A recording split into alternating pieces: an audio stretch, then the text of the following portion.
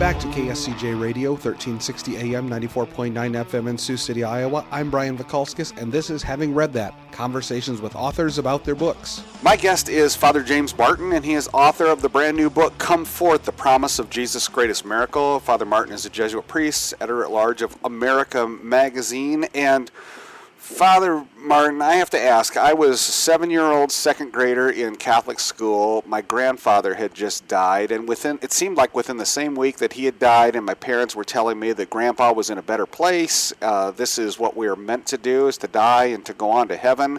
I heard the story of Lazarus and Jesus bringing back Lazarus, and I remember trying to reconcile this in my 7-year-old Catholic mind. Why would Jesus bring somebody back from the dead if to fulfill what a Christian is to do, it was to die and go to heaven? Didn't he do Lazarus a disservice? How would you tell a 7-year-old to reconcile those two things in his mind? Yeah, I would ask the 7-year-old or invite the 7-year-old to look at Jesus and Lazarus as good friends, and also Lazarus' sisters, Martha and Mary, as good friends, and to say that they were very sad, and Jesus came and brought their brother back to life, to make them all happy again. And so I think it was really, if you wanted to talk to a child about it, I think just kind of stressing Jesus' love and Jesus' care for his friends, and, maybe even his desire to see his own friend once again. The story of Lazarus, it's one of those stories that even non-Christians and non-Catholics probably know from just hearing about in popular culture and through that. But your knowledge of the Catholic faith and of biblical history has got to be so vast. What makes this particular one rise to the top for you? Well, that's a great question. They often call it Jesus' greatest miracle, and Jesus raises 3 people from the dead in the Gospels, and the most dramatic is that of Lazarus. He's been in the tomb for 4 days. And, really I think the import of the story for us, which I talk about in the book, is really how God is always inviting us into new life and to kind of leave behind things, metaphorically in our tombs, things that keep us unfree or bound or kind of, stuck in life. And I use the story to help people see how God's calling them always, every day, into new life. I had no idea that you could even visit the tomb of Lazarus. That shocked me when I read the book. I see trips to Holy Land advertised all the time. I never see visit Lazarus' tomb. You've been there. Can you tell me what it's like? Yeah, sure. And you're not alone. When I went to the Holy Land for the first time, I thought you can visit Lazarus' tomb. I was really surprised. Current-day Bethany is called Al-Azariah. It's actually in Palestinian territory, so a lot of people shy away from it. But it's really beautiful. You go there, and it's reputed to be the same place where he was buried, and you go down this long stairway into this kind of stone tomb, this kind of cavity, and you can pray there. And I bring pilgrims there pretty much every year, and they always find it a very powerful experience. But yeah, you can visit Lazarus' tomb, and I have pictures of it in the book and talk about it. The whole idea of putting together an entire book about this, and I talk to writers all the time who do their research, and a lot of them are crime novelists. They'll research labs. Where does the research start and stop with you? I assume it's got to be a lot more than the biblical pages. Yeah, that's a great question. It's looking at different scholars. The book's a combination of scholarship of, like what the gospel story means and what the words mean in Greek. A little bit of a travelogue, so as you say, I went to the Holy Land. Some spirituality, what does this story mean for us today? And also a little bit of Lazarus through kind of culture in fine arts and poetry, things like that. I really enjoyed it. I wrote a lot of it during the pandemic, and so, as a lot of us did, I had plenty of time. It seemed like, and maybe this is in very Christ-like fashion from the Bible, the story of Lazarus' resurrection seemed to be more fantastical than the story of Christ's own resurrection. Does it seem that way to you? It's funny you should say that. I mean, the big focus of the Gospels, of course, and of our faith is Jesus' resurrection. But I say in the book that, this a miniseries by Franco Zeffirelli called Jesus of Nazareth that used to air in the 70s on TV. It was the story of Lazarus and the depiction of that really struck me even more kind of visually than the story of Jesus' resurrection. So, when I was 16, that was the story that I kind of focused on. I always think it's interesting when you see the names. I mean, you don't hear the name Lazarus anymore, but his sisters Martha and Mary, those are very common names. And as you go through your biblical research, it seems like the men in the Bible always had names that you don't hear anymore, or a lot of them, but the women had very common names. Is there any rhyme or reason to that? That's a really, I've never thought of that before. I think, we do have people named John and things like that, and James, and, just some biblical characters. But, I was just talking about that with a friend last night, and you don't hear too many people named Lazarus. I met one in my whole life.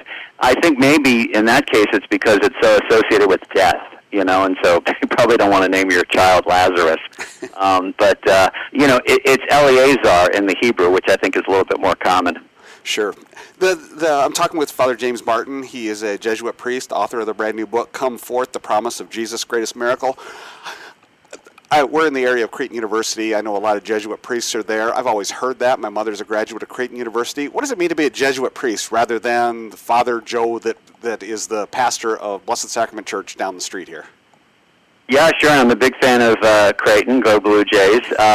A Jesuit is a member of a Catholic religious order, like the Franciscans or the Dominicans or the Trappists, and we live in community.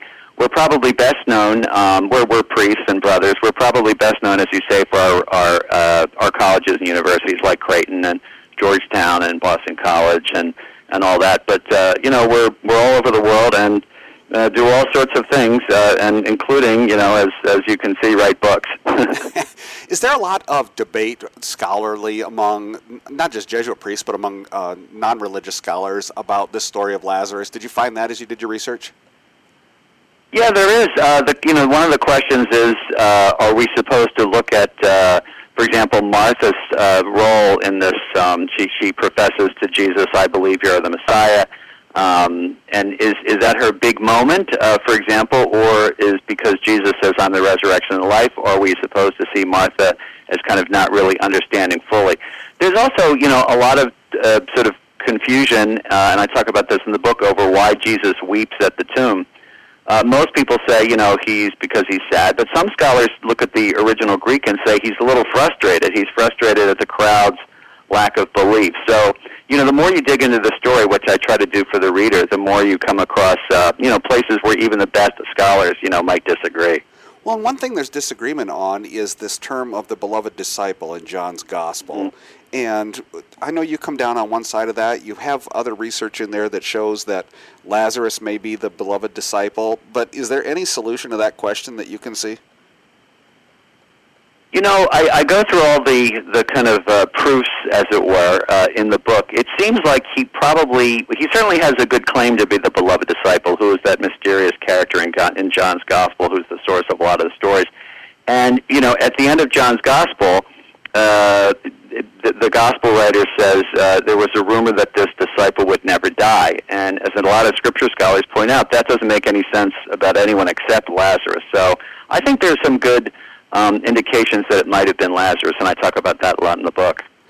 When you research something that is biblically based, a story that is biblically based, and try to research it in a somewhat scientific manner, do you have to take what the Bible says as the be-all and end-all and then start your research from there? Or can you find things in the Bible that, well, this probably doesn't make sense and that may be a translation error or just people's poor memory?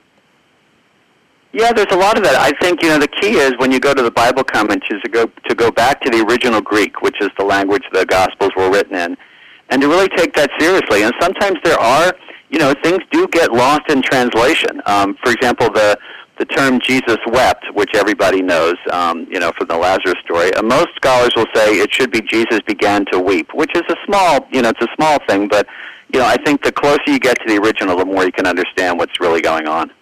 And even the term Jesus began to weep, I mean, that's somebody else's idea of it. We all know that people's eyes can do things and, it looks like he's crying. No, I just got something in my eye. Could it be something as simple as that? That's a good question. I would say that it probably made such an impact on people that they remembered it, I mean, that's a really kind of powerful part of the story for so many people. And, we didn't have people taking notes then or, as they say, had a tape recorder. But, I would imagine that something like that, and certainly the story, would have made enough of an impression on people that it was passed down first orally and then written in the Gospel. So I think we can really trust these stories because, people would have remembered it, So I think it's likely that he did weep in front of the tomb. As you go about, and I know you go on shows, everything from little local shows like this to international broadcasts, and people still seem to be so intrigued, even though religion gets a bum rap, as some people kind of roll their eyes. Where do you think, as far as the relevance of these stories today, fits into the just basically the cultural zeitgeist? Yeah, good question. I mean, Lazarus is all over, pop culture and fine arts, but for the believer, I think it really exerts a really powerful force. It is this, image of Jesus giving new life to people, and I just think that really appeals to people. I think, there's a natural curiosity about God for people. For the believer, it's a way that God has of drawing them closer. But I think the story of Lazarus is really timeless because, who of us doesn't want to be invited in some way into new life? Wow, it was a fascinating book, and for somebody that went K through 12 in the Catholic schools, it's brought back a lot of memories as far as studying this, but way more in depth than we ever covered in our little 1 hour a day class. The book is Come Forth, The Promise of Jesus' Greatest Miracle. It is available everywhere. It's by Father James Martin, a Jesuit priest and editor-at-large of America Magazine. Father Martin, fantastic book here you've put out, and I thank you for joining me to talk about it. Thank you so much. My pleasure. This has been Having Read That on KSCJ Radio. I'm Brian Vakalskis. Check out all of our episodes on our website, kscj.com, and subscribe to our iTunes podcasts. Thanks to music historian Molly Jolly and segment producer John Weisler. We will be back next time.